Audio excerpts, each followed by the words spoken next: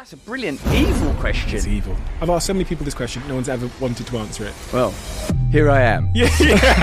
Russell Brand is one of the most famous comedians in the world. Actor and author. He's one of the most unmissable performers on the planet. You don't want to be around when the laughter stops.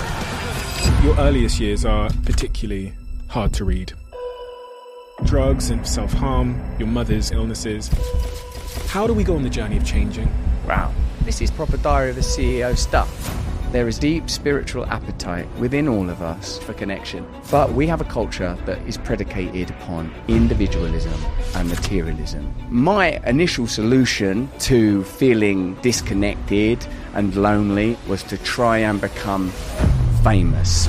If you are using impermanent means to achieve a permanent solution, you can only fail.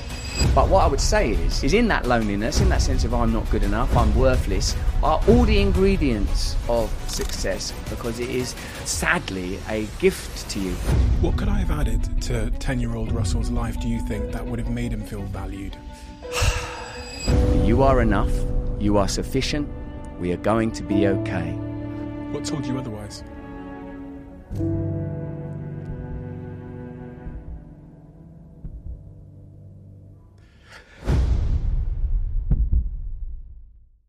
Russell Brand is one of the most fascinating individuals I have ever spoken to.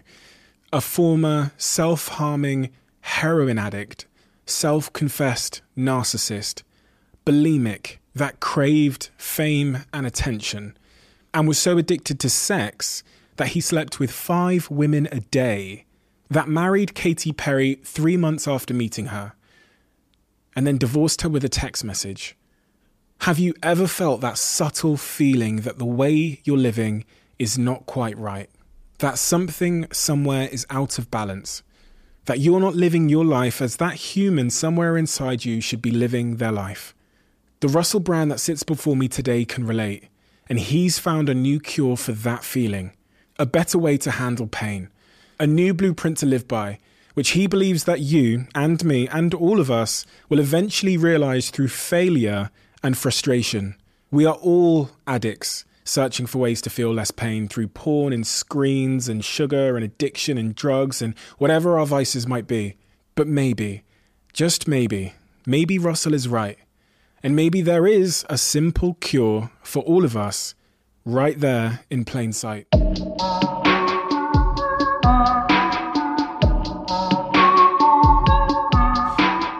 Russell, I read a comment at the top of a YouTube video that of an interview you did, and this was the comment: "This man is a hero. He's truly an example of transcendence across the spectrum from the archetype of selfishness, enthralled by addiction, to complete selfness and self-awareness. I love this man with all of my heart."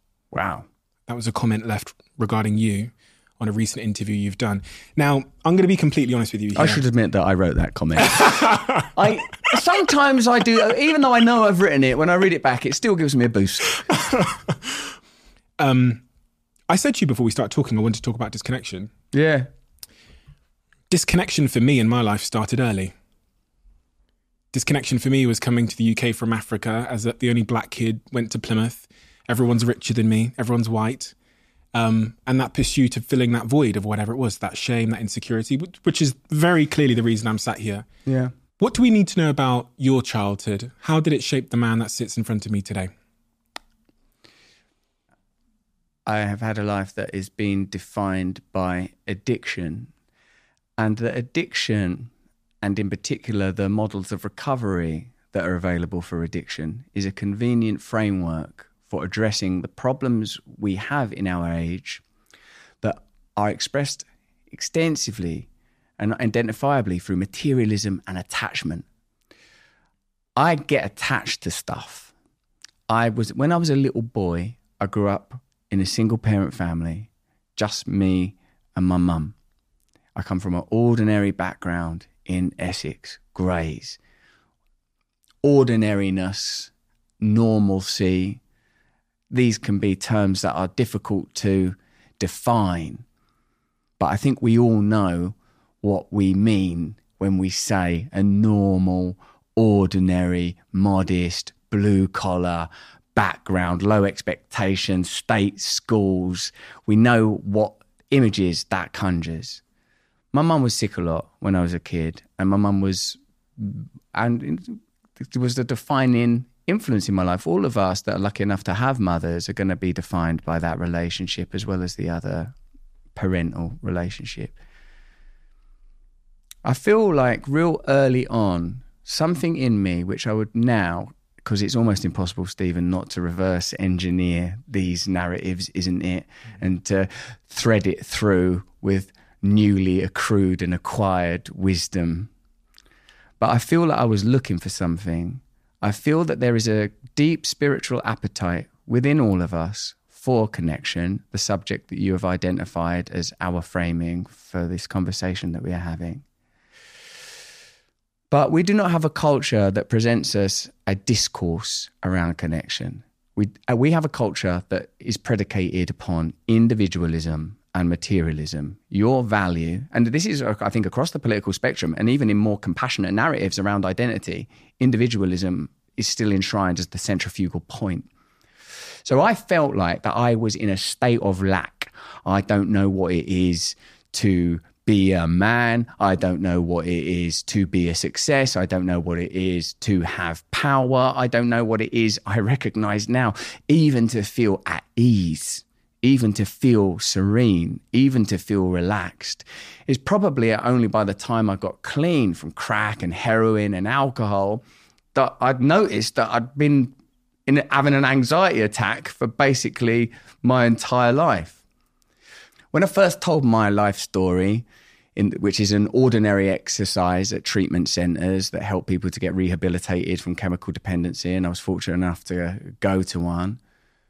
When the fella read it, Chip Summers, one of the first people in recovery I ever met, when he read it, he went, poor lonely little boy.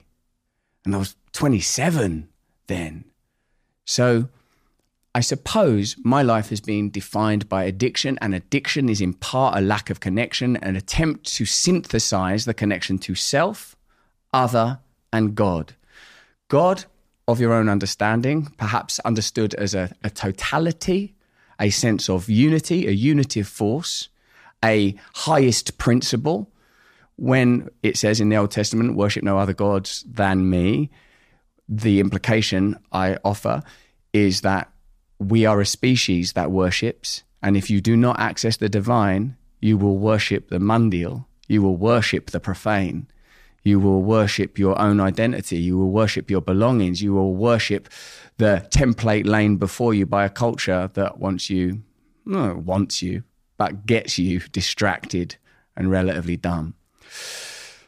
So my initial solution to feeling weak and disconnected and lonely and somehow silently brilliant was to try and become successful, was to try and become famous, was to try and have resources, to try and address all of the problems of my original condition. My original condition, culturally and socially, as I saw it, was lack of power, lack of value, lack of connection, lack of influence. And what does our culture tell us is the solution to this? Be somebody. And my God, I'm talking about a long time ago now. I'm talking about in the 80s and the 90s. Now the culture is amplifying that message 100-fold with 1 million screens in every direction, 50 lenses like the eyes on the inside of a fly, rather than the almost 2D experience of lenses that I grew up with.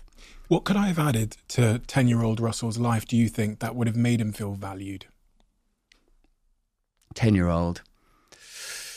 I reckon, mate, now that I'm a dad, and you can't be a father to anyone else until you're a father to yourself, is a sense that who you are is all right. You're all right. You don't need to worry. That you are enough. You are sufficient. We are going to be okay. What told you otherwise? All conditions. It isn't the broad cultural message, you are insufficient, you will not be sufficient until you acquire this body, these objects, this approval, these affiliations. I don't even think it's personal to me. Like, whilst, like, you know, necessarily our conversation has to be framed by sort of biographical detail that's particular to me, don't you find that when you know anyone's story, really, that the universal was there waiting for you, that there is a ubiquity of this message? How many times have you heard people that are hugely successful say, I felt inferior, I didn't feel good enough, I wanted to achieve this, I didn't have this or that? Elsewise, what could Jung have achieved? Elsewise, what could Joseph Campbell have achieved? Were there not archetypes strewn about us, maps waiting to be discovered? It's true. Most people that sit here that have achieved phenomenal things it starts with a story of not being enough, and you often wonder whether they're driven or dragged. Driven by their own, because they're framed in books as driven. But in reality, they're being dragged by insecurities and shame and all of these things, that feeling of not enough. Your earliest years are particularly hard to read, and I'll be completely when I read about the circumstances of your earliest years, I do see a story that is very unique in the sense of self-harm, your mother's sicknesses and her illnesses, and there's that guy underneath there that knew he was brilliant, as you say. Believed he was brilliant. Brilliant in what way?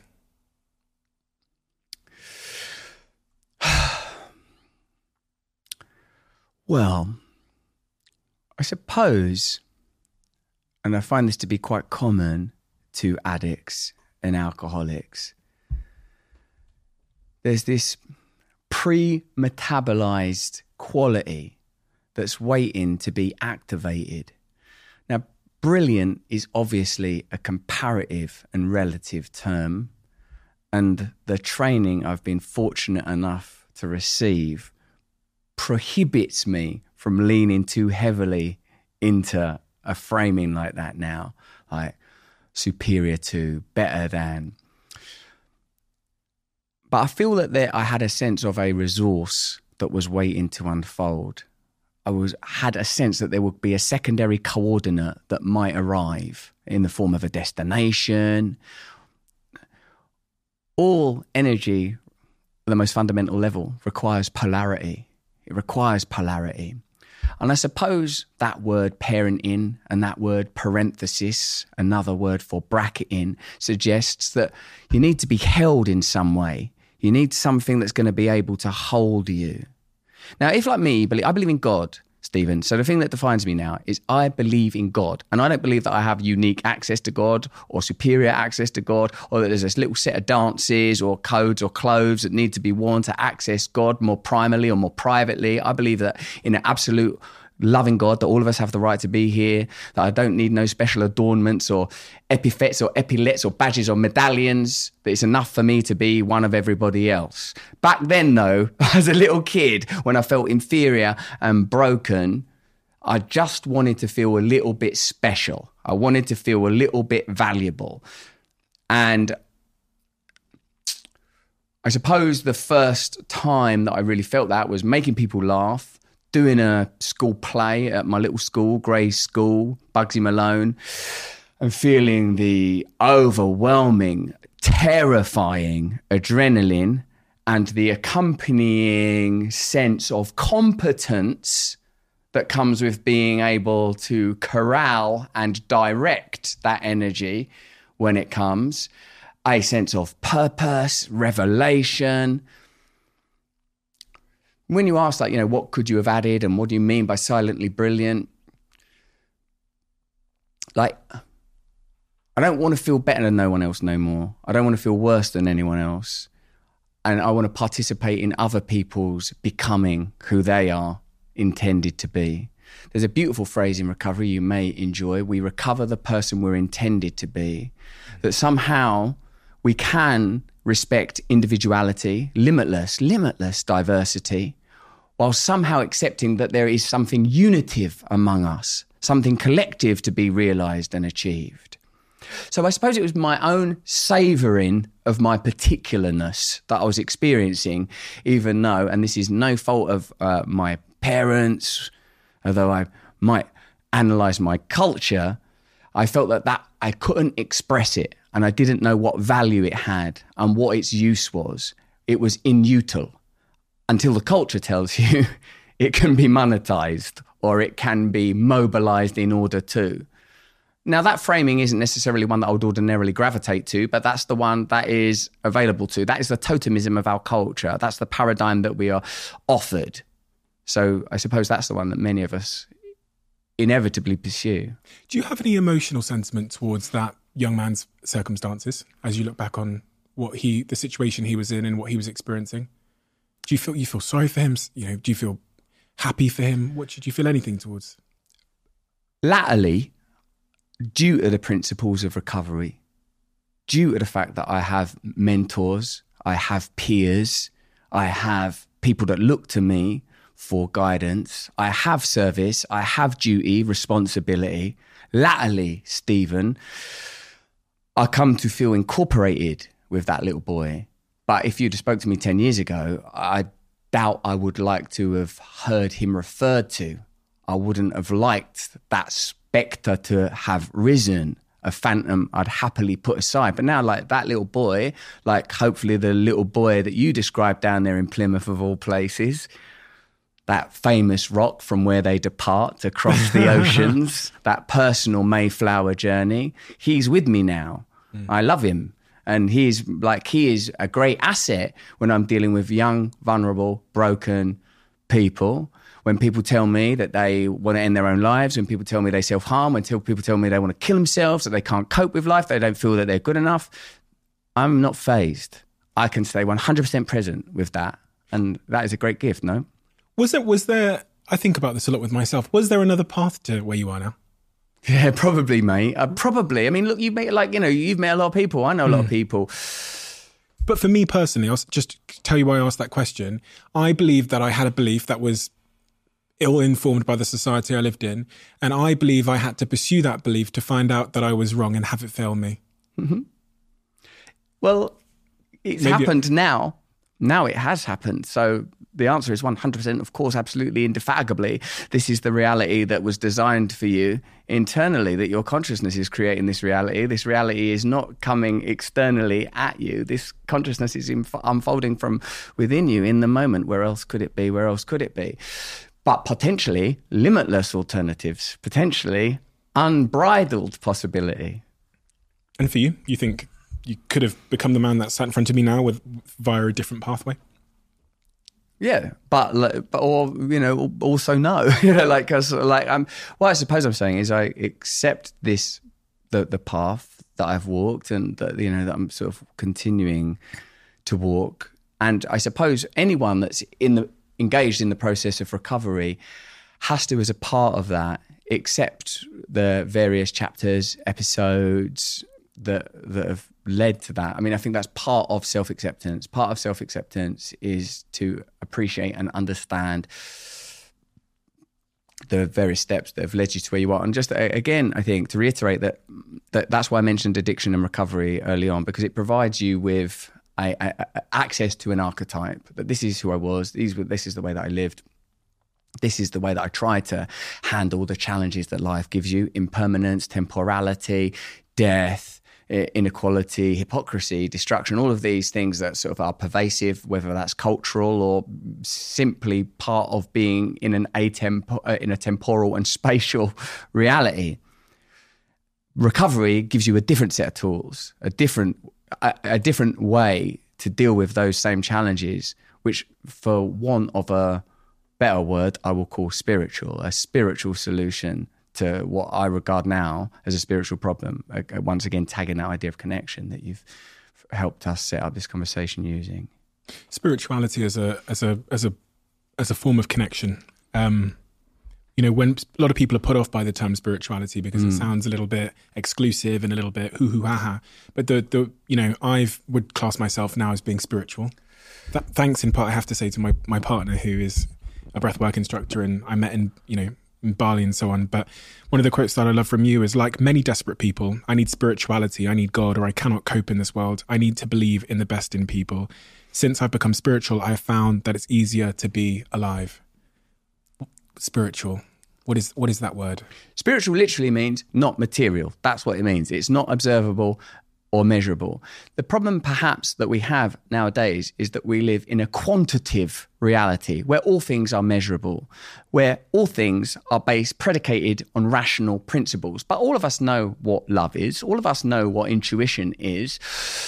All of us know, as C.S. Lewis beautifully outlines in Mere Christianity, when we have transgressed against some moral code that appears to have been instilled in us, and in spite of the advocacy and campaigning of evolutionary biologists, seems to appeal to some nuministic tendency, nuministic meaning simply a sense of awe, a sense of oneness, a sense of glory you might experience at sunrise or sunset, or looking into the eyes of a loved one or even a stranger and knowing that the connection is real, knowing that the unitive force is real, and that somehow this connection implies a set of ethics, morals, and principles. It's not just, oh wow, God is one, let's lose ourselves in some hedonistic revelry. That pleasure is not an end point. That service is our way of acknowledging this unity. So spirituality for me is a survival technique. You won't get very far in this world without it. And if you don't have it in a declared, explicit, and I don't mean doctrinal way, I mean personal, but somehow connected and communal way, you will try to create God. You will try to create spirituality from your preferences. Your preferences will become your God. I prefer it when people talk to me like this. I repel this. My aversions and my preferences will become my religion. And I'm capable of that today. I'm lucky to be such a craven, mad smackhead. And it's nice to walk around the streets of Shoreditch where I have used, where I've scored, where I know the back streets of Brick Lane, where there are enclaves, where they serve up Muslim men wearing full regalia that would never deal with that kind of business. It's against the Quran, but serve it up to slip down them rat runs, to see it trace across the silver page, to lose myself in smack world, and to come back here now with a different way. The city has changed and I've changed, and no man crosses the same river twice and no man visits the same Shoreditch twice, because the man is different and Shoreditch is different. I was looking for the same thing then.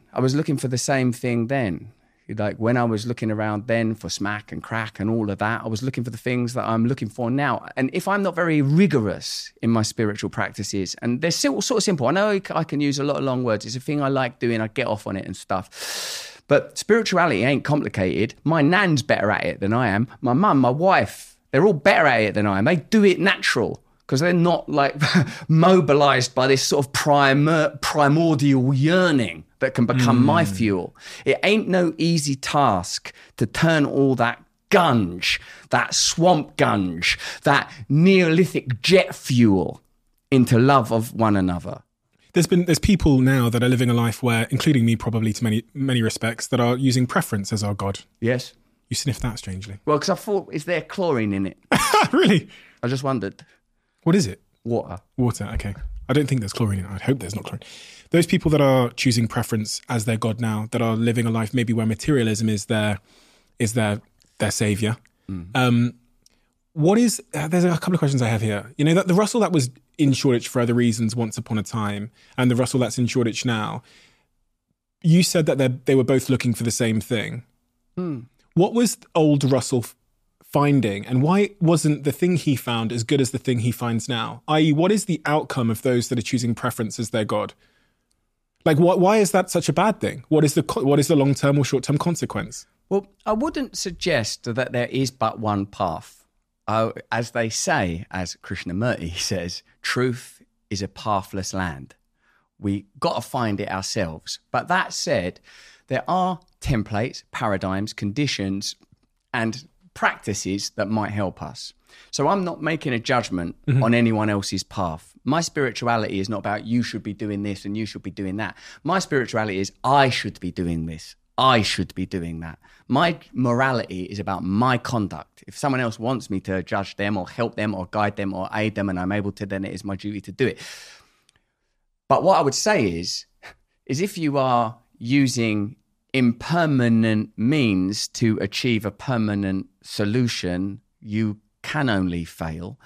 If you are mistaking the vehicle for the self for the essence of the self, you can only fail. If you have not interrogated, who is this in here? What is this subjective experience that only I am having? How do I deal with the tension of the paradox? And remember, all energy comes from polarity. All energy comes from polarity.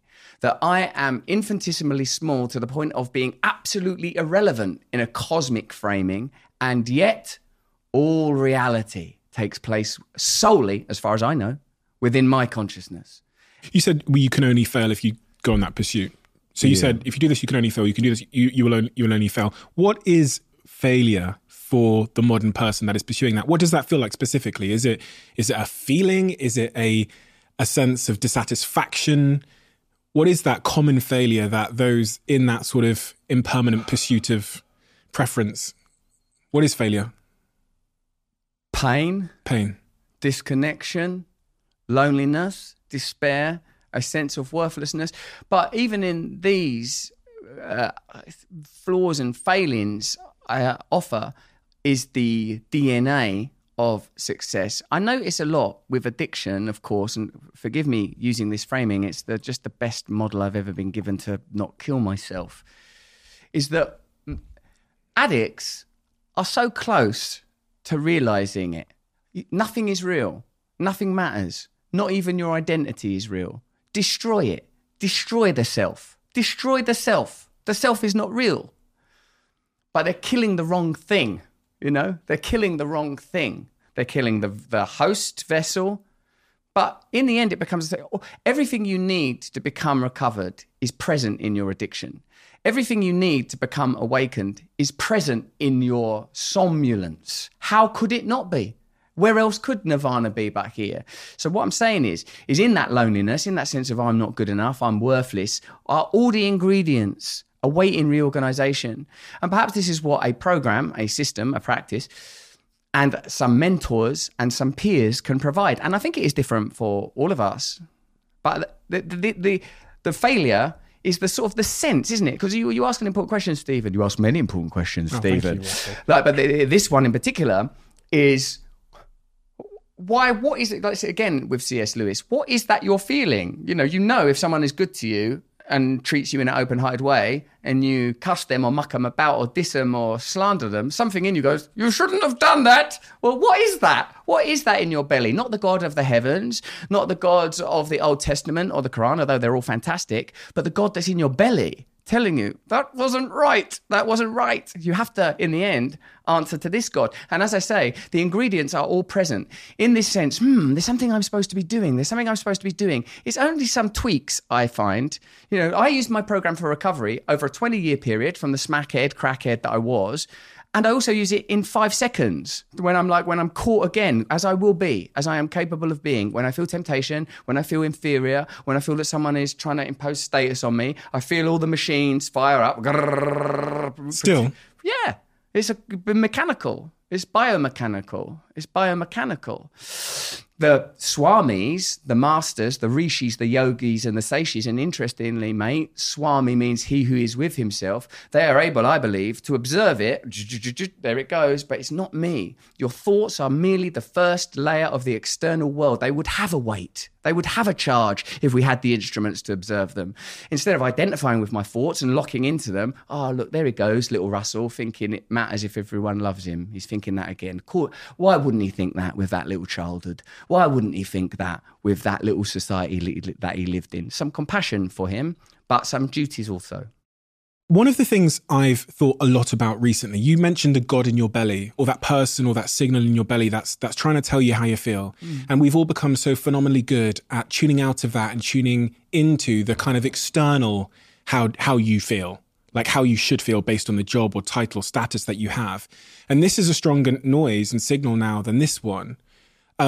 Your life has been this, you talked about mentors as well. Your life has been this amazing journey from chapter to chapter to chapter, as this person described as transcendence.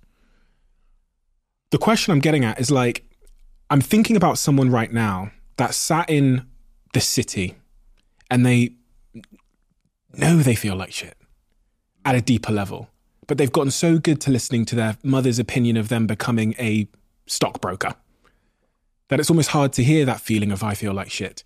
How do we go on the journey of changing? How do we get there? Well, typically, Stephen, the journey begins with a departure from home, interestingly. Whatever home is, you have to leave. You have to leave the familiar, the place that you are familiar with. Scary. Often this is induced by crisis, a crisis that you cannot avoid or delay or defer. A crisis of some kind may come. Of course, this can be an inner crisis, a moment of despair. Often a psychic breakdown can precipitate change, transition, awakening. I suppose one way that you can do it, this is the way that I would do it, the way that I have done it, is firstly to acknowledge the problem of my condition, to admit there is a problem and that my life has become unmanageable. These are not my ideas. What are the signals of that? Unhappiness, sadness. Yeah. Like, in a sense, that's like one thing that's good about that is you're trusting your personal integrity. It's not like, oh, you're delirious. Why are you not happy? Why is this not working for you? Problem, unmanageability. You're sad. I'm using, in fact, the example you use. Someone in a city holed up, left with the familial and cultural conditioning that has left them at odds, maladjusted to a maladjusted world.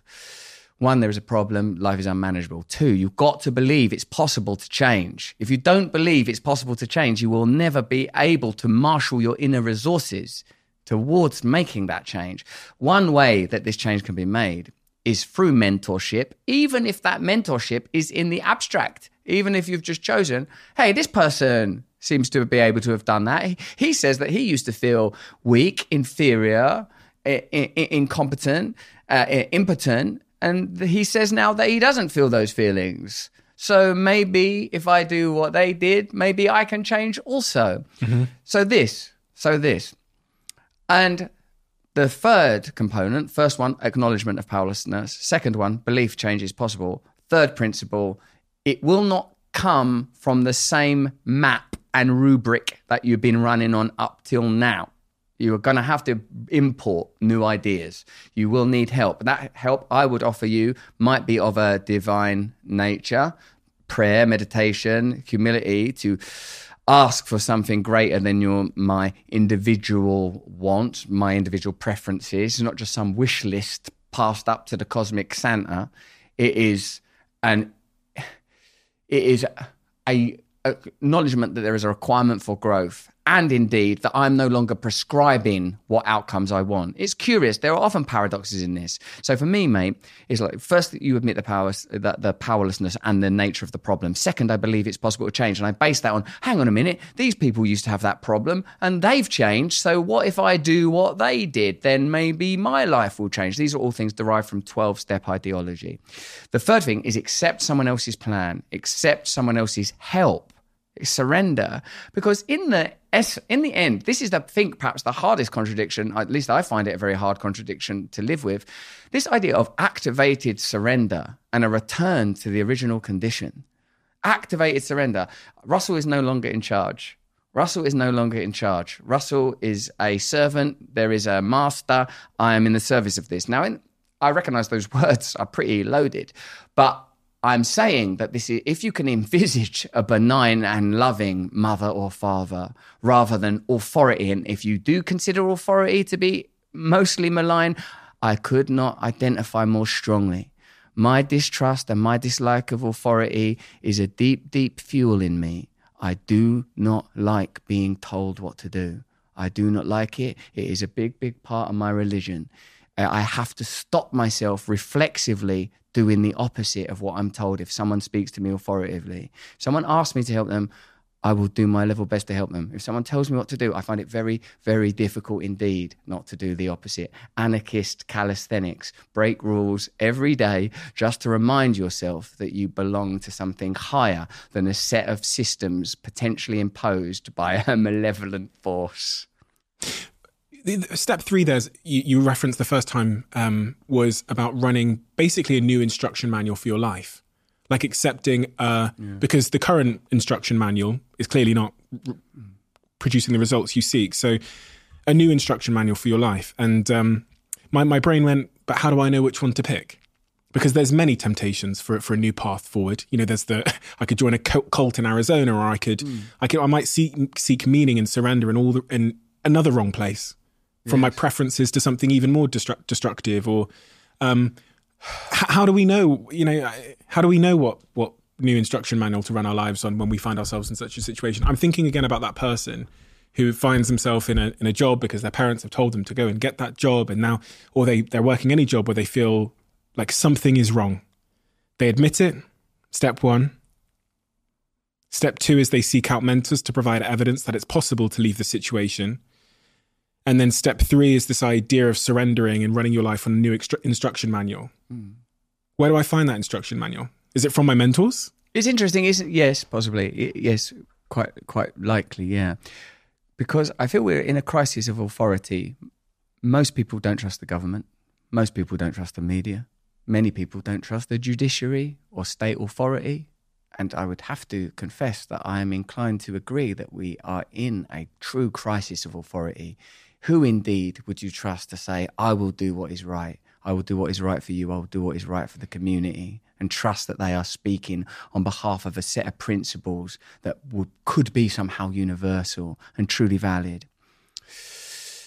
How I have handled this is I've been fortunate enough through crisis and despair to find myself primarily connected to a group of other people the same as me who cannot cope with reality unless they drink or use drugs.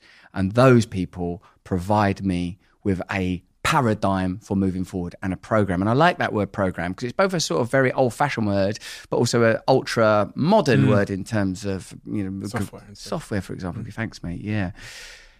And I guess at some point we're going to have to trust ourselves. But when embarking on this journey, it's not easy to lean into intuition, and it isn't easy to trust others. I find trust very, very difficult. I don't know about you, mate. I don't know what kind of experiences you had there as a young man in Plymouth. But for me, trust ain't my go-to. That's not my go-to. It takes me a little while. My strategy is do not put yourself in a situation where you require trust. Why?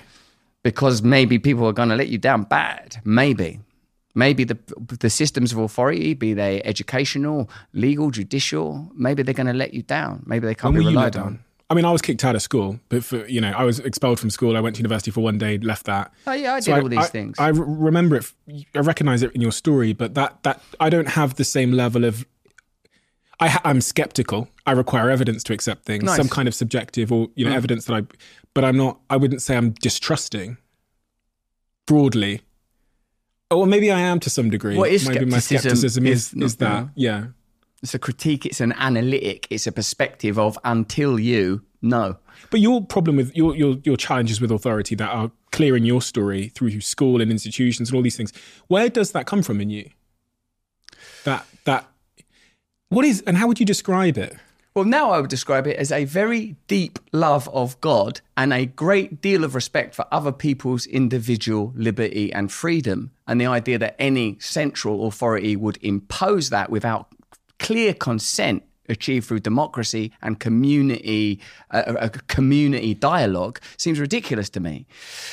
But obviously, it's biographical and interpersonal, that the circumstances of my life have shown me that the people, one way or another, that are in positions of authority on the various scales of authority that most people encounter, familial, social, educational, have not been able to fulfill the duties required of them. Of course, as a person that's a certain way down the path now, because in the words of Philip Larkin, they in their turn were fucked up too.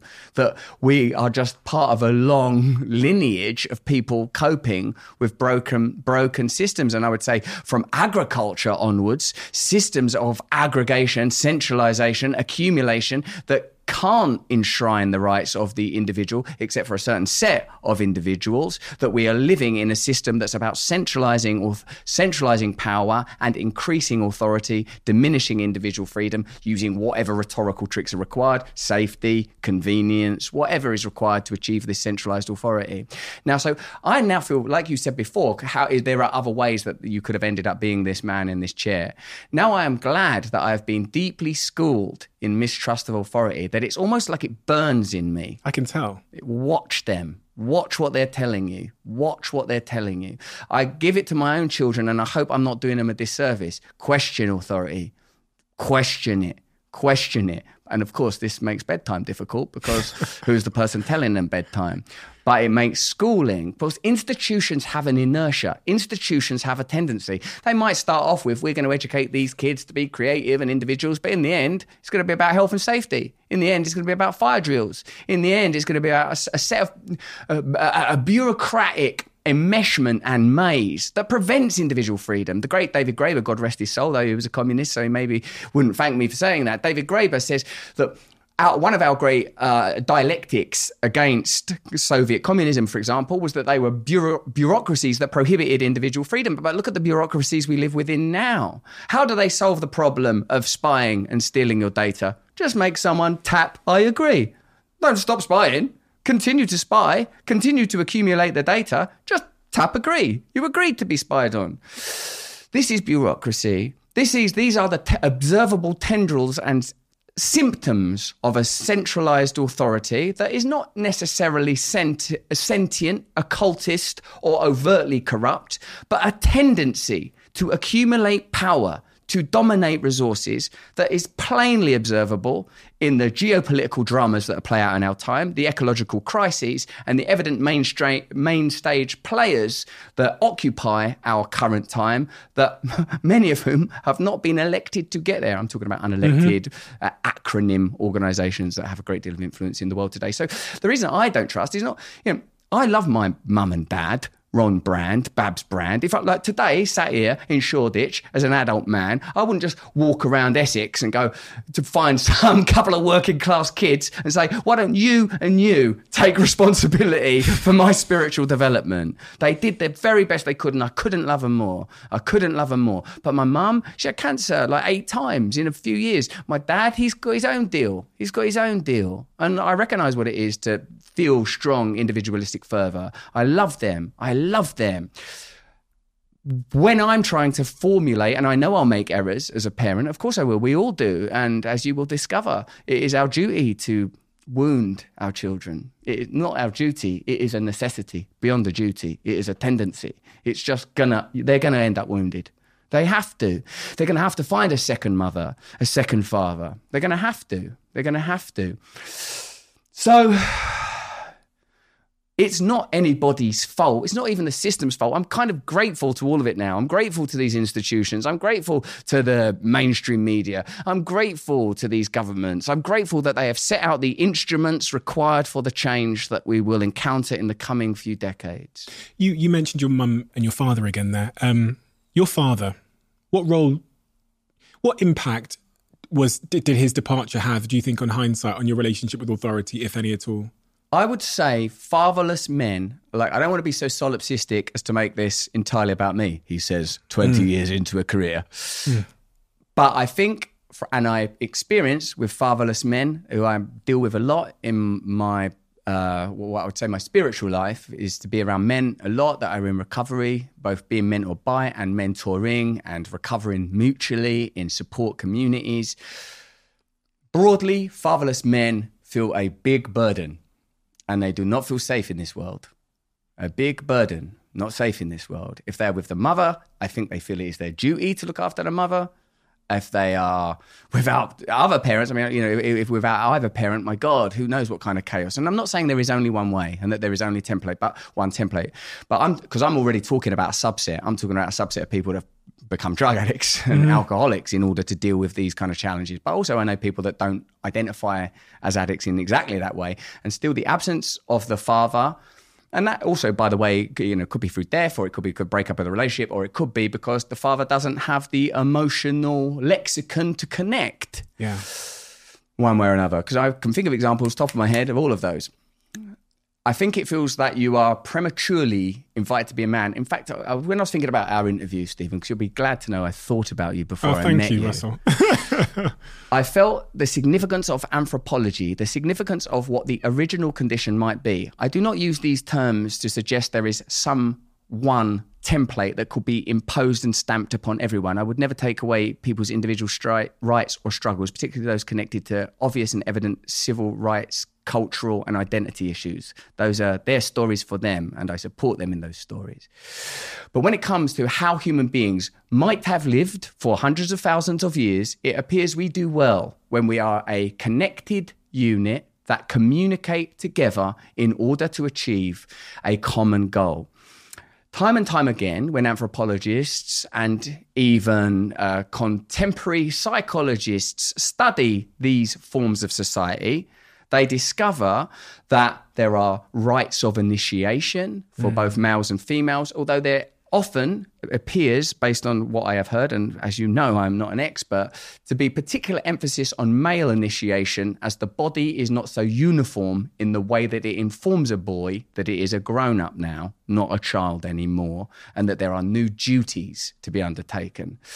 One of the best examples I ever heard, and I feel like it's somewhere in Freud, or maybe in Joseph Campbell, is that I feel this is some Australian Aboriginal tribe that what they do, and I think they're doing this now, I figure, I don't know, I'm putting this stuff together, you know how it goes, that the boys at a certain age are dragged away from the mother, and they make much of it. They wear masks, the men of the village. All the men are part father, all the women are part mother, and of course there are categories for other forms of identity too, which they honour and revere, often in the form of the shaman, who is beyond gender identity, incorporating both. You see reflections of this to this day, even in monotheistic faiths, where the priest wears what appears to be neutral or androgynous attire, distinguishing them from the rest of the community, yet honouring them and revering them. And you went through that initiation way too early. In your own words, you say that you were prematurely forced to be a man because you've got the duty of care over your mother. At a young age, your father leaves, I think, six months old. And then the other thing that happens, which feels like a horrible horrible sense of chances, your mother has cancer. And she struggles with it for many, many years. So you've got this young boy, and I was thinking about this when I was doing the research for this conversation. You've got this very young boy who's struggling with a lot of things on his own, disconnection coming from all angles. And then the stability in his life gets the uncertain horror of cancer come into her life. And what that does to that young boy who's already destabilized in sense of like connection. These are all interpretations I have from reading a piece of paper. Mm-hmm. If I'm just being honest, I was putting myself in those shoes and saying, I've got this stable figure here in my life, my mother, and I'm dealing with all this instability over here. And then this becomes unstable. Yeah, it's good analysis. But, really my mother's struggles, them's her struggles. She had to go through that, and bravely she's done it, what life force that woman has in her. And to pick up on a point within your question, you cannot fake being a man or a woman or an adult, let's say, a word that doesn't have any cultural load to bear. You can't fake that, or you can fake it, and I did fake it, and that is what people do. They fake it. But in a sense, maybe you need another adult to make you that. You need to be initiated. You need a code. You need to know that it's about duty and responsibility, that it's not all just about swagger and personal achievement. And like many young men, I joined the group of lost boys. I found men, young men, kids, because if I met them now, that's what they were, is kids, a couple of years older than me, that becomes your tribe.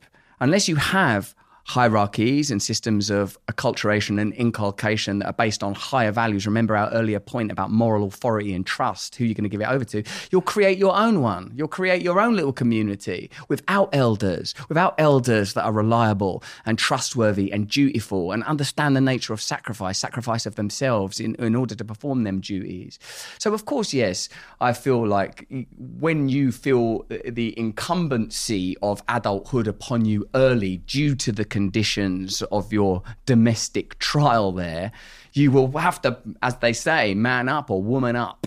You will have to, but it won't be real. because it can't be real, because it's not only a set of endocrinal imperatives, it's also a system of instruction as laid out in that. As laid out in the previous anecdote, the Campbellian analysis of the anthropological conditions of that Aboriginal group there. So really, until you find other adults, elders that are like, I know what I'm doing. You don't need to worry. I'm stronger than you. It's going to be okay. I'll look after you. It's all right. Do this. That, a father is, you're going to forego this now because in the future, this. Without that, you will not forego. You will consume now. You will consume now. You will not understand. You will not understand your role. So it takes a long while. I've said it before, Stephen, but I'll say it again because it bears repeating. Thou shalt worship no other gods than me, because otherwise you will worship them gods. You will worship pleasure, money, fame. Them gods are greedy little gods too. They're easy little deities to start worshipping. And the problem with the worship of those gods is you lose the principle of the divine, the interconnectivity, that pleasure is not the result. Pleasure is a byproduct. Pleasure is an inadvertent byproduct, please God, of doing the right thing. I was just thinking then, as you're talking about all of that and the gods we choose to worship and young men and fatherlessness, I was thinking about the Andrew Tate phenomenon as a form of... He really seems to have captured a huge amount of young men for some reason. And trying to diagnose why that is a very multifaceted process, isn't it? Because there's elements of purpose and meaning and having a figure in your life that you can guide you, can initiate you into what being a man is, that it seems that young men are in search of. Yes, I agree. No doubt. One of the challenges it feels like we have culturally, Stephen, is we are unable to observe the difference between symptom and cause. Yeah. Symptom and cause. And obviously, as with matters medical, cause is what we must analyse. Yeah. Cause is what we must understand. There's no point saying you shouldn't do this, you shouldn't do that. If you have a set of values that are pretty simple, I call them Sesame Street values, kindness, love, service, that's going to take care of a hell of a lot. If you have kindness, love, service, it's going to take care of a hell of a lot. Are you being kind right now? No. Well, you have gone off track, mate. You've gone off track. You're not being kind. Are you being of service? No. Then we can maybe sift through different... Also, we live in such a curated space that it's difficult to discern what people are actually angry about sometimes. What is it? As one of my great teachers says to me, what is it? Don't get caught up in the phenomena, the epiphenomena, the distractions, the static. What is it that you are trying to understand? What is it you're trying to do? All of these groups then, people that are big fans of an Andrew Tate, people that are radically left, people that are radically right, what is it that they are seeking or that they are getting from such a radical pursuit? Well, an argument might be that we are recognizing that there is nothing in our evolution to suggest that we live in cultures of 300 million people who live by one ideology, that we have to truly respect diversity, that we have to acknowledge that many of our most influential and powerful systems do not have our best intentions in mind, that they in fact benefit from ongoing cultural conflagration.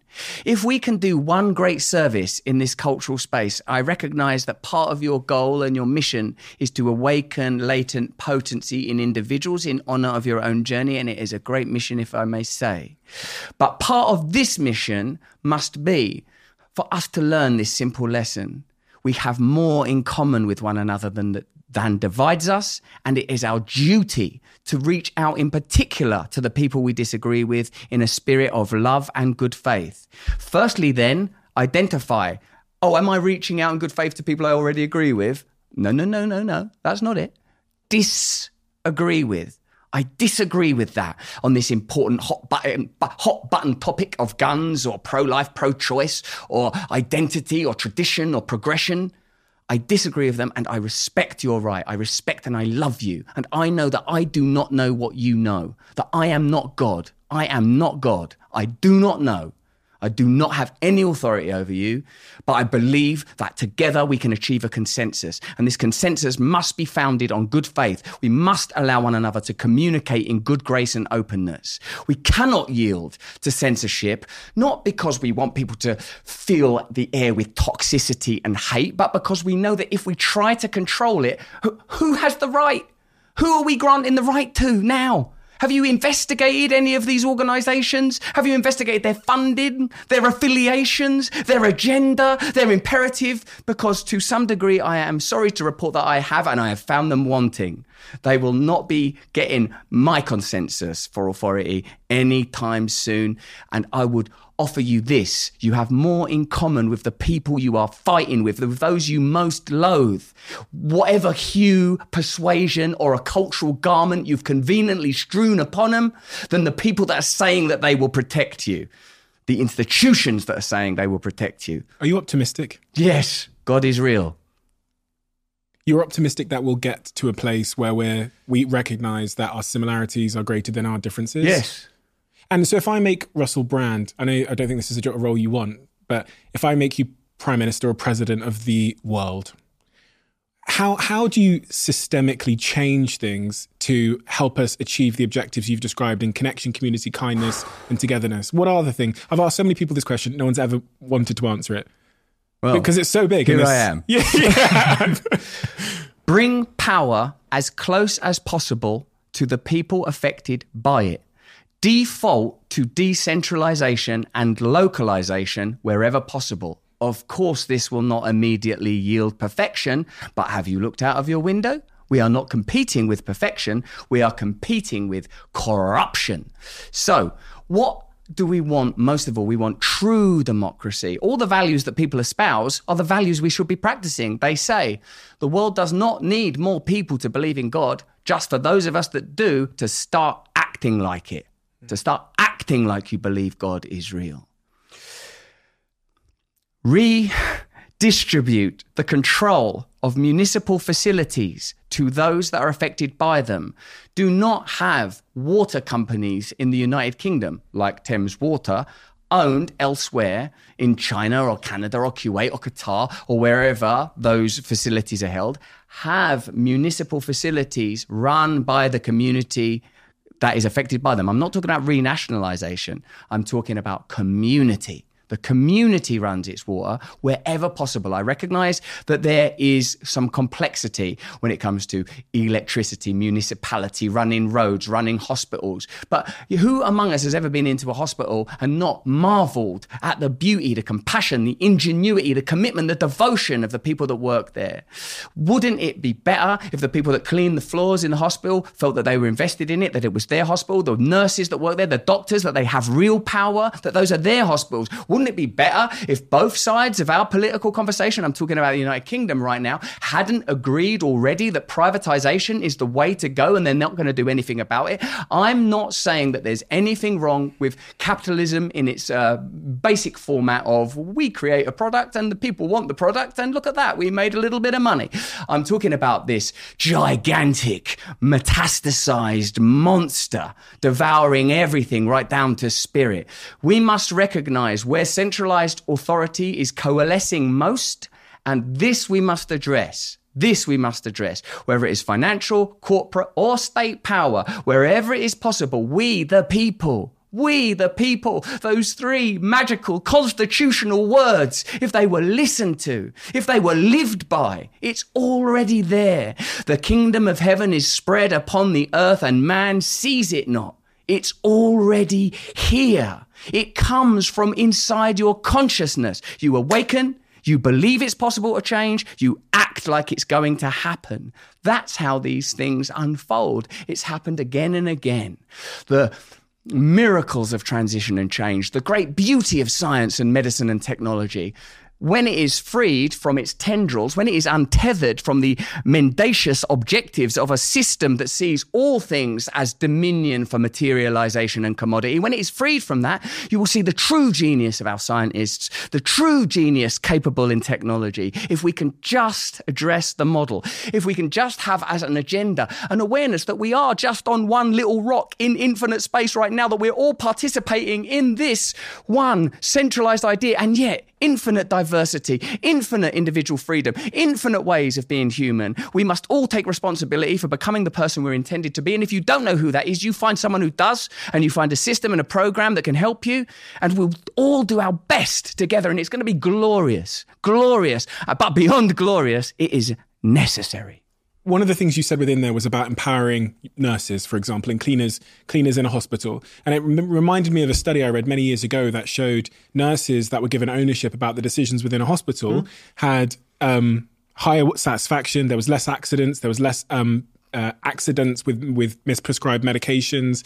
There was higher retention. And when they leveled out the payment, the remuneration policy, so there was less unfairness in how people were remunerated, all the standards of the hospital went through the roof because people were empowered. They had autonomy and control over their lives and work. So I completely relate to that. My question, though, is about step one, because what you described there sounds like it's at the top of Everest. And sometimes when something even for me, it feels like it's a long way away from where we are now. So I'm asking, what's the first pebble? What's the first domino that has to fall? What's the first thing that I can do as an individual to help us get closer to that world? Well, firstly, Stephen, people climb Everest every single day. Yeah. They have to clear the litter from that mountain now. Once it was considered inconceivable. And every time there is an epochal shift, every time we say, oh, it seems that the sun doesn't go around the earth. It seems like the earth goes around the sun. Oh, there are things that are smaller than atoms. It appears that these sub-particular phenomena that are so small it's even difficult to label them exist in a unified field, that they are emanating but somehow connected to. I'm speaking, of course, of quantum entanglement. If you reverse the charge of a particle thousands of miles away, the partnering particle will reverse its charge also. There appears to be some unitive force. What I'm expressing is the most simple, practical, effortless achievement that we will ever yet undertake. It is merely the realization of the truth that we are individual, yes, but we are connected also. That there are Goliaths that have incrementally coalesced due to the progression of the great, sometimes unacknowledged revolutions. I'm not saying those acknowledged: agriculture, industrial revolution, technological revolution, that all of these have been undergirded by principles of dominion that might as well be feudalism. In a sense, there is no change at all, except for the individual change that you yourself can make. This is why I think people get a lot of traction when they say, look after yourself. This is part of it. Eat well, awaken, pray, meditate, recognize that it is normal to feel sometimes total despair and total despondency. Remember, all of these great journeys that we're describing, that you're fascinated with, began with exactly that. That the great sages and secular saints that we have been granted have shown us and told us, be the change that you want to see in the world, whether it's our Gandhi or our Malcolm X, people that are willing to give their life for what they believe in, because what they believe in is bigger than their life. And you're gonna die anyway. But your principles, this is eternity. That we can touch eternity in the moment. So it's not like woo-woo to say, meditate, wake up. This is changing the prima materia. It is the field of consciousness. This is, I suppose, what I'm advancing. Consciousness precedes matter. You have unique individual access to consciousness. You are online. You are on the grid. You are responsible for whether or not you believe this is possible. Nobody else can tell you what to do there. That is your private kingdom, your private domain, where you can be, for now, whoever you want to be in there. Please do not relinquish that right by not taking it now. For I tell you, authoritarian forces are abundant and abound. They are looking to colonize the very space of attention that exists right now, this moment. This is what is being colonized. Attention, data. Data on what? You. The territory of the self, this is fertile. This is not nothing. It is not nothing to awaken to the reality of who you are in this very moment. That is not nothing, Stephen. You are always one decision away from taking your business to the next level. And a decision that's helped me to transform my business is moving over to NetSuite, who I'm excited to say are a sponsor of this podcast. If you don't know already, NetSuite is the #1 cloud financial system, bringing accounting, financial management, inventory, HR into one platform and one source of truth. It's reduced IT costs because it lives in the cloud, so you can access it from anywhere. And the cost of managing and running multiple systems because it's in one unified business management suite. My team and I don't have to worry about tasks being manual and clunky. And it means that I can be more efficient and to focus on more important things like bringing you the best episodes and guests on this show. So I become one of the 37,000 companies that have already made the move over to NetSuite. NetSuite has extended its one-of-a-kind flexible financing program for a few more weeks. So head to netsuite.com/Bartlett for a free product tour. Back to the episode. One of my team members had a question for you. I was just chatting to them about you, and they said, I really want to know how he lives on a day-to-day basis. Because I know from your books and stuff, the Russell that roamed the streets of Shoreditch once upon a time. The Russell I see now is through the lens of YouTube, and I see him what it looks like the countryside somewhere with like some logs in the back. How do you live your life now? I'm glad you've asked this because this is proper diary of a CEO stuff, because this is actual scheduling.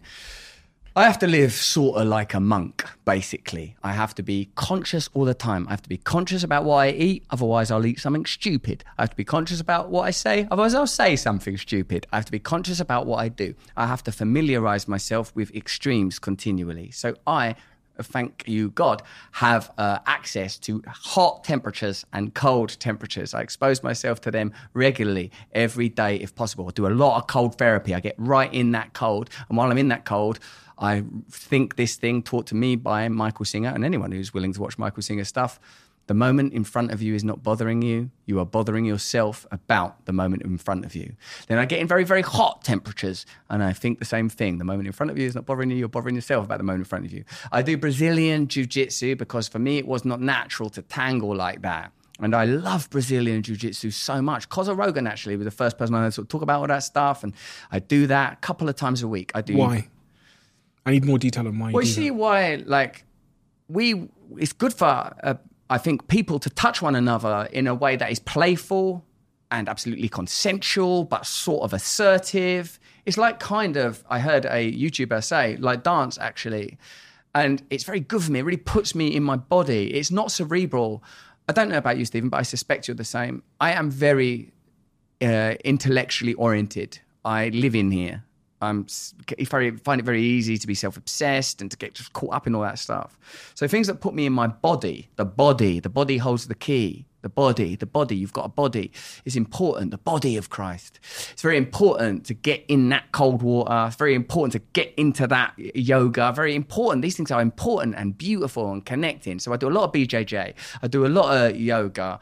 I do a lot of other type of exercise, calisthenics, body weight type stuff to try and stay fit. I got young children. I have another child coming. I have to stay fit. I have to be able to be, God willing, present for these children going forward. And I love it. And it's what we're meant to do. We're animals. Again, this anthropological idea. How might we have lived for those hundreds of thousands of years that predate the great miracle of agriculture? How might we have lived? We work, we touch one another, we're socializing, we groom and we graze together. It's nice, like the kind of trust you develop with people in Brazilian jiu-jitsu, like that they'll choke you to the point of unconsciousness, but then when you tap, it's over. And that this is something that you share between you. There's a trust in that as well, isn't there? Ah, yes, trust. Good to embody the trust and experience the trust. As they say, if you want to know if you can trust someone. And maybe it's difficult to seek out those kind of opportunities where it can play out, so microcosmically and practically. Because I did a Brazilian jiu-jitsu lesson or two, and that man could have killed me at any moment. Yeah. I really knew he could have killed me. He had me tied up like a ball of elastic bands, and I knew at any moment he could have killed me. But I trusted him, and I didn't know this man. It's lovely, isn't it? There's something amazing about it, and it's an instant bonding that this man has his life in my hands. Yet he's teaching me an art form. He's teaching me a discipline. And holding literally my life in his hands, it's funny because I didn't know him, but I felt like he was my mentor, my father, immediately after. Yeah. Because I trusted him with so much, my life, right? So absolutely. It's a wonderful thing. Touch very important for us late ape creatures. That's why hairdressers, you tell the hairdresser or the barber staff, this is why, like, in Strictly Come Dancing, they can't stop falling in love. They're performing these rituals that are designed to elicit certain states. The vulnerability, isn't it? That's the connection. The vulnerability, the touch, the awareness of sameness but differentness, the acknowledgement that we are creatures, that we are embodied creatures. All of these things, I think, contribute to that. So for me, on my day, yes, every day, prayer and meditation first thing. Every day, rigorously ensure that I've done things for other people, preferably without letting other people find out, that I make myself available to other, in my case in particular, men that require help with their issues around addiction and mental health, that I have checked in with other people that I consider to be peers around the challenges that I face psychologically, that I don't spend all my time obsessing just about what I want. Like, I have to do quite a lot to not be crazy. I have to do quite a lot to not be crazy. So the hot, the cold, the BJJ, the yoga. There's someone I work with once who said, every day I get up, I meditate, I pray, I do exercise, I do green juice, I do hot, cold, I attend a support group, and then I feel okay. Okay, that's what I get to feel if I do all that. Then I don't feel like a lunatic, a vacillating wild lasso of mad vicissitudes that could lash around anything in its search for connection. Is there not another way at this point? This also is attached to another question I've often pondered from doing what I do here, which is about how, I mean, Steve Peters, who's a psychiatrist, I believe, talks about these goblins and gremlins. And I spoke to Gabor Mate as well. Oh. I know you've interviewed him, and I watched that fantastic, unbelievable guy. But I wonder if the traumas, the things that are hard, I use the word hardwired tentatively, but the things that are hardwired into us are ever overcomable. If we can ever take them to zero in terms of the power they have over us or influence we have over, or we will spend our lives managing. I was taught, from the wound comes the salve. From the wound comes a salve. The place of the deepest wounding will provide your salvation. This is what you must investigate. It is not... When people love you, we always feel it's because of their strength or the capacity or the virtuosity, but often it's the vulnerability and the fragility, because we all know that this vulnerability and fragility is something we share. This is what comedy is to me, Stephen, is the ongoing acknowledgement. Everyone's running some game. I'm this, I'm doing this, I've got this going on. You're going to die. It's all going to fall apart. It's all going to fall apart, except for these permanent principles and a connection to the eternal achievable through consciousness. This is why I need ceremony. This is why I need practice. This is why I need peers and mentors and mentees. And from the wound, from this place of I'm not good enough, nobody loves me, I don't fit in, the only way that I can achieve trust is through having some authority or value as accredited by a culture that I don't even bloody trust, as compared with a metric that I don't even agree with. Instead of this now, and again, continual, moment to moment, I'm not suggesting that I am any better than anybody else, just that I'm not any worse than anybody else. That's the biggest thing that I'll offer.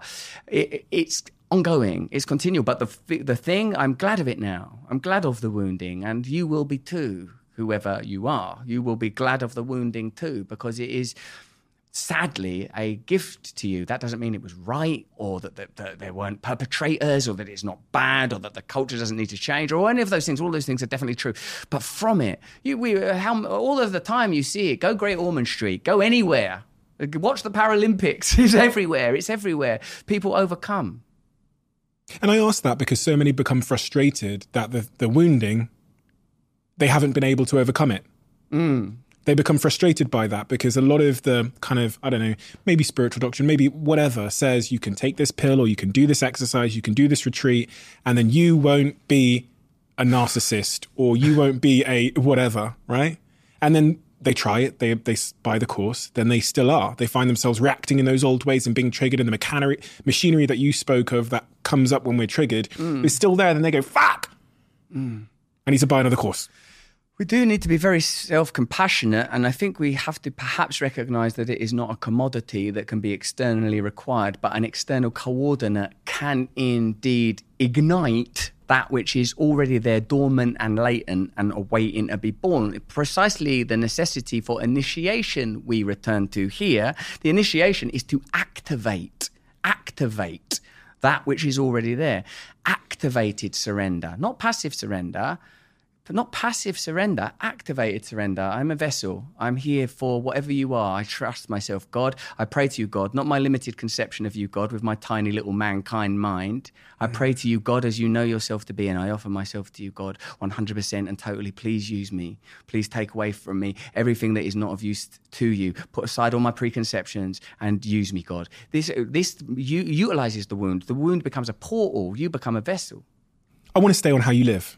So I understand your sort of morning routine there, but if I zoom out on where you live, why you choose to live there, your relationship with work, now that you have this, I think, greater clarity on institutions and how you balance that. Well, like I have to make a lot of content because every day I'm on Rumble. Every day I make an hour of content. Every day we make an additional 10 to 15 to 20 minute video on a news subject that generally encompasses anti-establishment narratives and a way of explaining that is hopefully inclusive. Every day we have other social media content. We have a business like that. I'm part of a significant business endeavor that I regard as a movement rather than a business. But as you are all too aware, if it doesn't function as a business, it will not function at all. So it has to have good hygiene and housekeeping. You're a CEO. I literally am here not under the pretense of being a CEO, but because it is part of my job. And I do have a diary, although I don't keep it myself and I try not to look at it, but it exists. And so I have to participate continually with that and ensure that an organization is around me that is able to facilitate the things that I'm good at and accommodate the many things where I am currently looking to improve. I have to make all of the content. We try to do this in 3 days. That means that a couple of days a week I'm available for different types of expedition and adventure, such as this one. This is why, for me, the spiritual life, it has to come first, but not out of a sort of an ethical evaluation. Spirituality in the end is a survival technique. It's not like esoteric. It's not like I'm doing this thing like waving around incense or dressing up in a robe. I'm trying to not go crazy and end my life and damage the life of people around me by devoting myself. They say only the really crazy people become saints. Only the really crazy people would even consider it. You have to need it. It has to be beyond wanting, because wanting is just here to keep the blob going. How does it feel to be in your mind? Could you describe it to me? Well, sometimes it's amazing, but sometimes it's very, very fast. Sometimes it's very volatile. I feel like it undulates a lot. This I understand to be very common to addicts. Experiences of extreme high, extreme low, fastness, not natural to be serene, evaluating information very, very quickly. It feels fast sometimes, very fast, and it has a strong sense of craving and longing, which is a type of magnetism, I suppose. And I suppose magnetism is a longing for unity, connection. It's very difficult to discern physical forces because they are, by their nature, non-anthropological, and it's very easy to anthropomorphize physical phenomena like gravity or magnetism or whatever. So what it feels like with me is that there is a great deal to get done. That's what it feels like. There is a great deal that needs to get done. And in order to do it, I have to surrender strongly. Otherwise, I will mess it up badly. That's what it feels like. So that's why there is a lot of ceremony that is communing with that which is unknowable. You know, prayer, ceremony with other people, acknowledging the sacred, not forgetting the sacred, that the most important things are difficult to measure and weigh, but they are there anyway. And so each day there is much work to be done, and I am a father of young children, and I have a dog that I adore, and I have many animals. So I have a lot of very simple pastoral duties that have to be done. And I have a lot of spiritual things that have to be done to hold me together. So there's a lot to be done. And then often I get to a point where I'm so tired that the whole enterprise feels like it could collapse inward like a narcissistic semi-gothic souffle. So there has to be a lot of caution, a lot of caution. Also, I'm a person, perhaps you identify and agree, with a sense of purpose and mission and a deep, deep belief that the most profound and significant changes imaginable are possible by virtue of the fact that they are imaginable, in fact, because the role of imagination we see all around us in every building, every object, every book, every cultural artifact, as well as the many flawed and defunct aspects of our culture. Also, imagination is the device that brings the unmanifest into the manifest. Do you ever find yourself, because you are a content creator, do you ever find yourself slipping in, and when you play that game, you're dealing with algorithms and metrics and numbers and rankings and I'm trending and I'm not trending. Does that ever trigger your old, the old machinery? Yeah, I try to not go near it. I try to not go, because in a sense, back to basics for me, recovery is somewhat based on abstinence. Like, I don't have an odd drink or the occasional line or the occasional I don't do it. So I try to practice good hygiene there, because if I start, it's very difficult to stop and another momentum takes over. So yes, it is. Of course it is, because these are part of, again, part of the blob, part of the primal ooze. Competition is part of who we are. Status is part of who we are. So I try to stay out of the ring, as one of my teachers says, stay out of the ring, stay out of the ring. What are you working on? What are you working on improving? You said your strengths and then your things you hope to improve. What are the things that you hope to improve? For me, always patience. Try to be patient, because impatience is ridiculous. To think I know when something should happen is a mental concept. So I try to work on patience, to be very, very patient. Mostly I work on this. There is more to be achieved by surrendering self-will than can ever be achieved by utilizing it. And that is a very, very, very, very difficult thing to practice, particularly when agitated. What does that mean? I didn't understand. Okay. We achieve so much through will. I'm going to create a podcast. I did that thing I was going to do. Now I have to create various sets around the globe. Yeah. But to believe that there is a greater power that will come into being if I surrender, but become intuitive to what one of my teachers calls the whispers on the wind, that I will be directed, that my job is to stay out of my way, that my life is none of my business, to not look at my day like it's a chunk of thing that, it's my day, I'm going to eat it up. This is, oh wow, this gift, I'm alive, oh my God, what a miracle, it's incredible. And to stay in that feeling of grace and stay in that feeling of gratitude, and to spot as quickly as possible when I inevitably give it up. Give up your connection to God for a biscuit. Give up your connection to God because someone has a nice car. Give up your connection to God because someone says something about you on the internet. Give up your connection to God because people lie about you or attack you. Don't give up your connection to God. And in order to not give up your connection to God, you are going to have to cultivate a very strong connection to God, because elsewhere, as you say, much noise, much distraction. What a coincidence that we live in an environment that seems to be cultivated in order to distract us from the ever-present divine. When you say God, yes, are you talking about a specific religious deity? Or how do you define your God? Loving unity and absolute respect for individual identity within that. Do I find this God in a particular book or every book? It's up to you, mate. Do you consider yourself to be part of a religion? I do. Yeah, I mean, this one, the only one, they're all the same. I suppose if you want some help, Perennialism by Aldous Huxley is a good place to look at, where he identified, in the same way that Joseph Campbell and Carl Jung, it could be said, identified respectively that there are mythic tropes that appear to recur in all cultures. He began to write a famous book, which I believe gave the name to the phrase perennialism, in which he observed that Eastern mysticism, Sufism from the world of Islam, and certain aspects of Christianity, particularly Gnostic Christianity and what is commonly regarded as first century Christianity, had within them not archetypes as in, the crucifixion, which we know occurs in many folk tales and mythologies, not just in Christianity, not narrative devices or characters that recur, but ideologies that recur, principles, values that occur in all of them. And many of them, Aldous Huxley's, his Huxley offers, are about overcome the self. There is something bigger than the self. You're not real. Who are you when you don't have your name? They call it the unborn. in Buddhism. Marcus Aurelius says, you are dead. Your life is over. Now live the rest of your life properly. Get rid of it. Put down the corpse, they say in Buddhism. In Christianity, die that you may be born again. The flesh man must die. The carnal man of wanting and longing must die, that the transcendent man be born. You're getting in the way.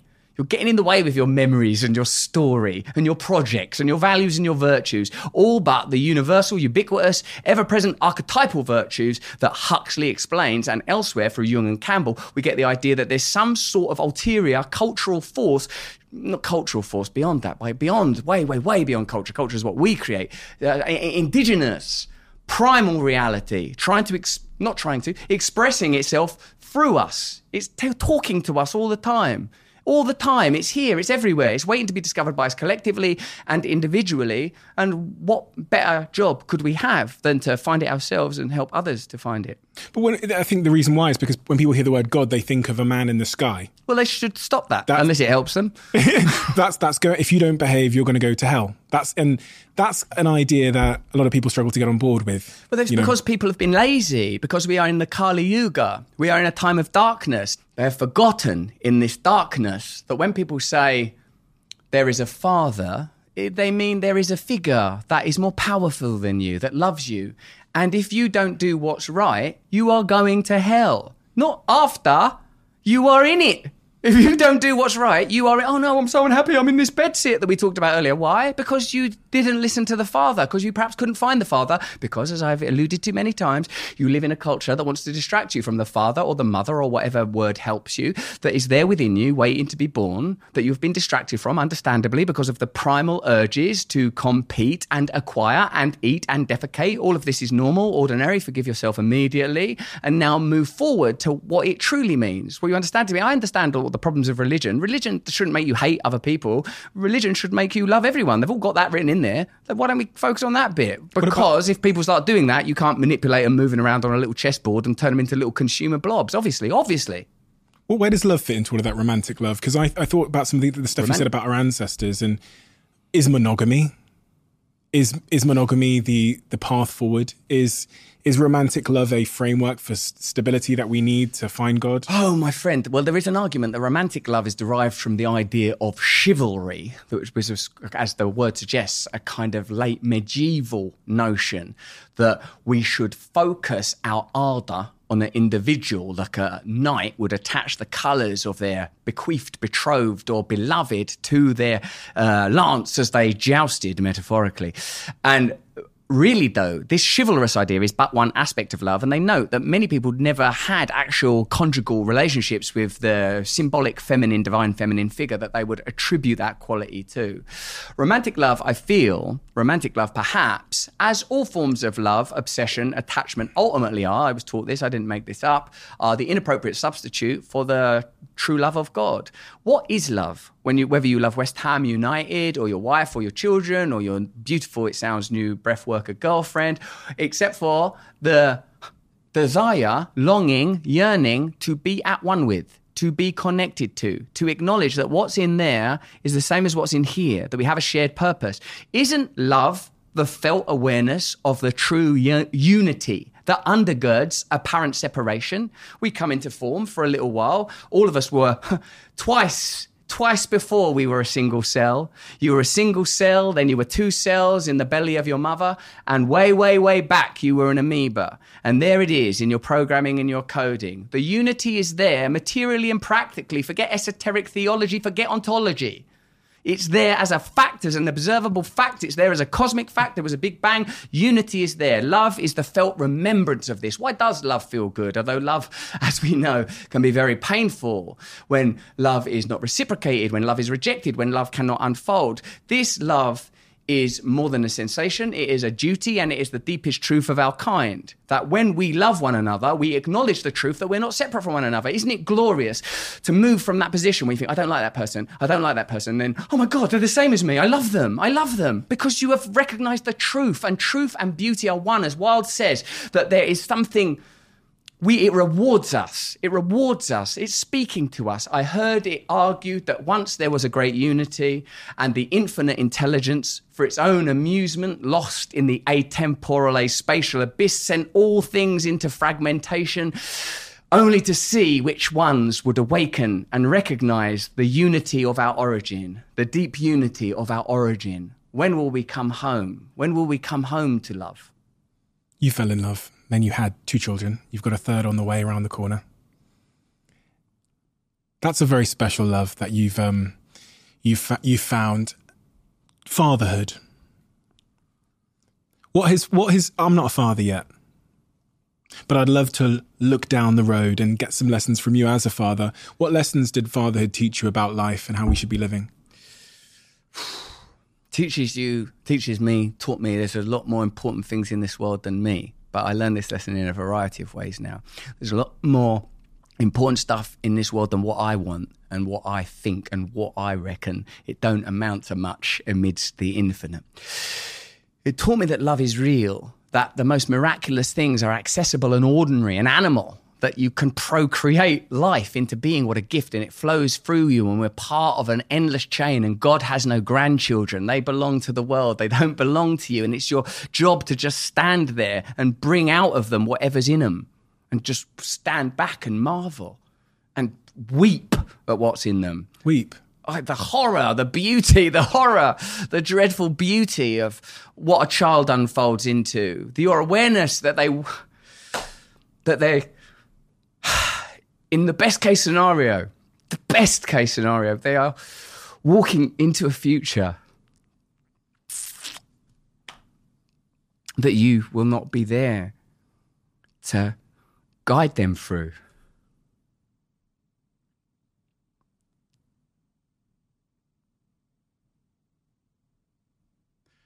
So I suppose what that asks of you is an understanding of your place in this world and an acknowledgement both of your relative insignificance, but simultaneous omniscience, omnipotence, simultaneous. It's a paradox. All energy comes from polarity.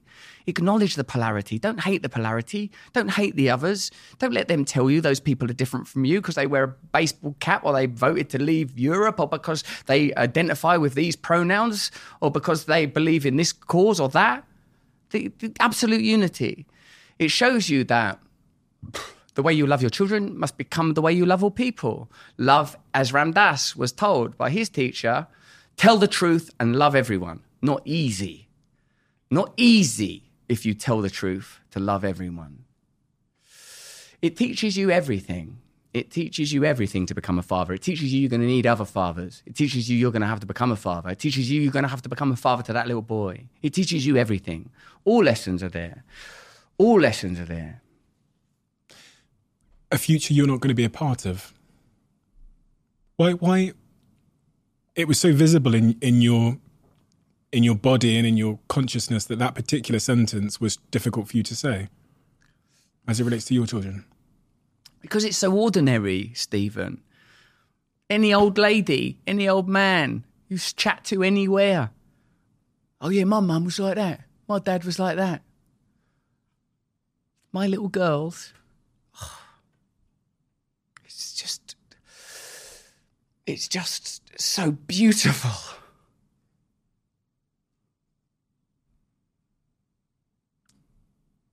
What are the lessons about the future that you try and give them, if any at all? And how do you feel about the future that they're going to go into? I'm trying my best to arm them. I'm trying my best to arm them like Sarah Connor or something. You know? I'm just trying to tell them.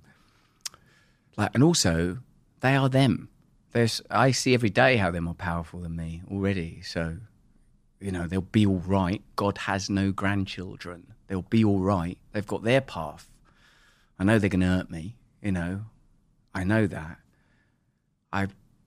All we can do for each other, beyond father-daughter, is Become who you are. Become who you are. Become who you are. Become who you are. Trust that it's going to be beautiful, that you're not ugly, that you're not hideous, that you've made mistakes, you've done stuff wrong, you've had stuff done to you, all of this, and yet become who you are. Become who you are. Become who you are. So all I want is I try to not go, this is everything, I think. Don't go unconscious. Don't go unconscious. Like stay present. Things will make you go unconscious. It might happen as I leave this room. It might happen when the people from the next room come in. You can go unconscious at any moment. Don't go unconscious. Stay present. Stay present now. God is now. May you find God now. That's the only place you're going to find God. You're not going to find him yesterday. You're not going to find him in a week. God's here now. Find it. Find the absolute. And when I say God, I mean absolute unity, absolute inclusivity, absolute love, absolute unity among us all. So me, I'm basically, look, you know what I mean? I can't live like that with my kids, can I? Like banging on at them like John Wesley from the pulpit or MLK. I just got to say, all right, how's it going? Do you want that to eat? I'm not letting you eat that. Come to, why not? You know what I mean? I'm laughing. Why don't you tell me stuff you've done at school? What do you mean you got a boyfriend? I'm saying all the normal chats everyone's having. But what I'm trying to do is recognise they ain't going to get a better conduit than me, for good or for ill. So I better get the fuck out of the way. I got get out of the way for them, you know? Russell, thank you so much. Thank you for being an inspiration to me in so many ways. One of the ways that I think, I mean, you're completely in a league of your own, outside of the comedy and all that, is the way that you communicate ideas in a way that is so, and I know you must be aware of this, that is so brilliant and poetic. And you said it halfway through this conversation that it's intentional, your use of words. Yes. You could use simpler words. Yes. But you choose the poetry.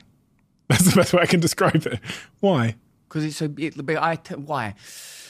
It's not only erudite to talk like that. Think of perhaps one of the great archetypes of the working class we have nowadays, Danny Dyer. Yeah. He's a poet. He talks beautifully. It's nice to be specific. Yeah, if you can. Be specific. What do you mean? What do you mean? And to be honest, it's it's always been there. It's always there. It's there. It's funny because as I was observing you today, you seem like you're just one step ahead of the thing coming out of your mouth. And that's why you're able to string this poetry together in such a cohesive way, in a coherent way, because your brain seems to just be one step ahead of mine, like of the way that I would speak. Yours, it's wonderful to observe, and it's a wonderful talent. I observe it as well in your new show. Good. Brandemic. Well done, Jesus. No.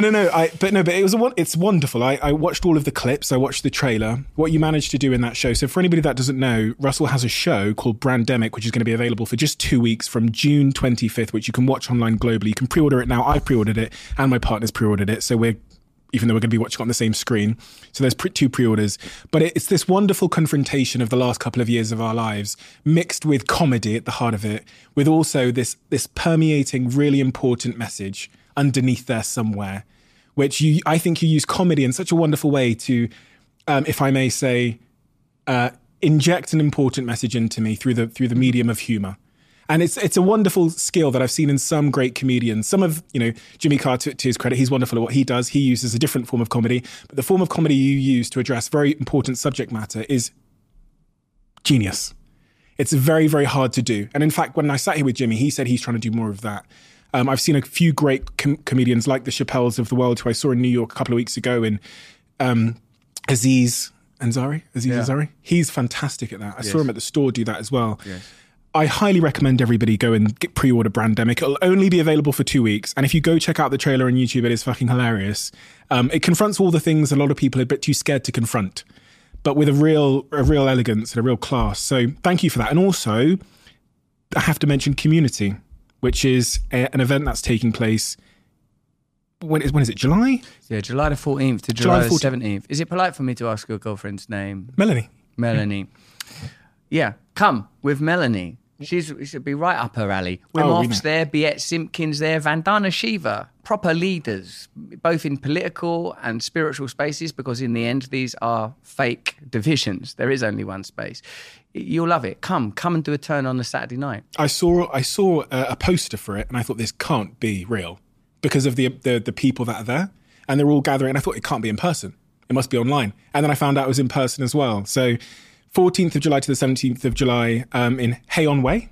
Hay-on-Wye. Wye is a river that that bifurcates England and Wales, or at least separates England and Wales. Although actually England and Wales are both conceptual, so bifurcates that bit of land that is currently called England and Wales. It's there. So on a campsite I went to during pandemic. I went there on a holiday in one of them vans, that you can do up from within.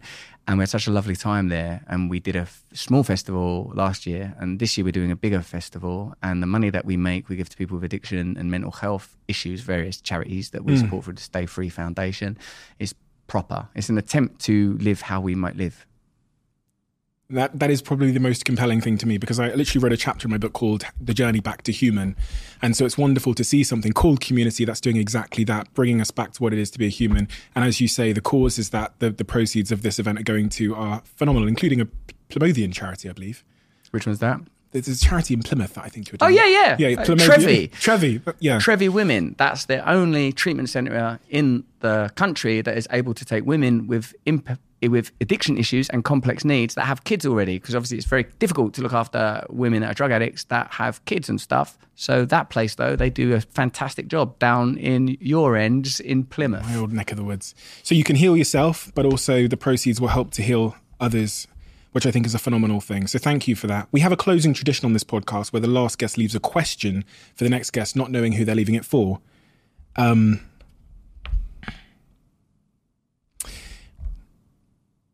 You can have a 60-second conversation with anyone in your life, but it is the last conversation you will have with them. No, I can't do this. That's a brilliant or evil question. It's evil. I always tell the guests, I say, because they've all been stitched up by the last question, so I say, Stitch, pay it forward.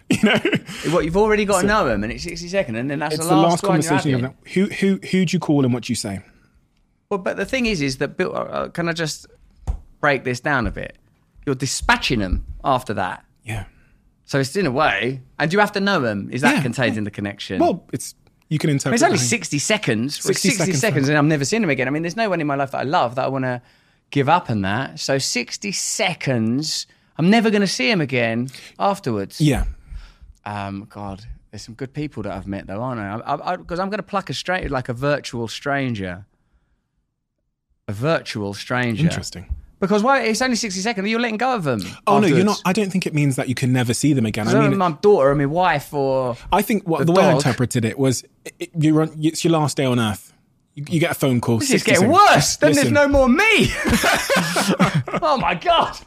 Who wrote this question? Some evil. No, I'm joking.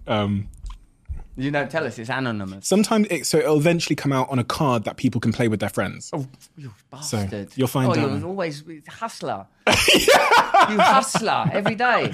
All right. So just say someone I love that I'm going to talk to you for 60 seconds. Yeah. But they're alive already. You can't even get someone that's dead back. Like my nan. Can do. Can't have my nan back. I'd love a minute of my 100%. nan. I'll take my nan. Okay. I'll take 60 seconds of me nan. I love you, nan. I'm all right. I'm not so crazy. You were right about the drugs, though. Why her? Because she was so lovely. She loved me so much. It was so unself-conscious. It was so unself-conscious. Oh, you right, darling? Shame, innit? Oh, what old twaddle. That's kibosh. What's that, drugs you're doing? I'll tell you, I see on Kilroy, it'll lead to worse things. 60 seconds. Let her know you're okay. Yes. You're okay? Yes. Perfect. Thank you, Russell. An honour to meet you, and thank you so much for being here. You could have been anywhere, so I really appreciate your time.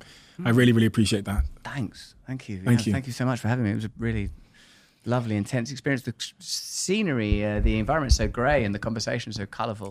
Yeah, intentionally, I told you. Excellent.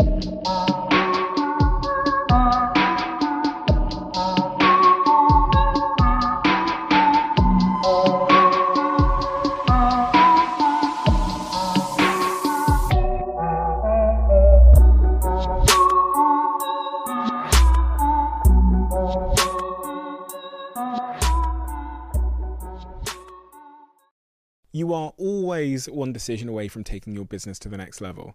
And a decision that's helped me to transform my business is moving over to NetSuite, who I'm excited to say are a sponsor of this podcast. If you don't know already, NetSuite is the #1 cloud financial system, bringing accounting, financial management, inventory, HR into one platform and one source of truth. It's reduced IT costs because it lives in the cloud, so you can access it from anywhere. And the cost of managing and running multiple systems because it's in one unified business management suite. My team and I don't have to worry about tasks being manual and clunky. And it means that I can be more efficient and to focus on more important things like bringing you the best episodes and guests on this show. So I become one of the 37,000 companies that have already made the move over to NetSuite. NetSuite has extended its one-of-a-kind flexible financing program for a few more weeks. So head to netsuite.com/Bartlett for a free product tour. Back to the episode.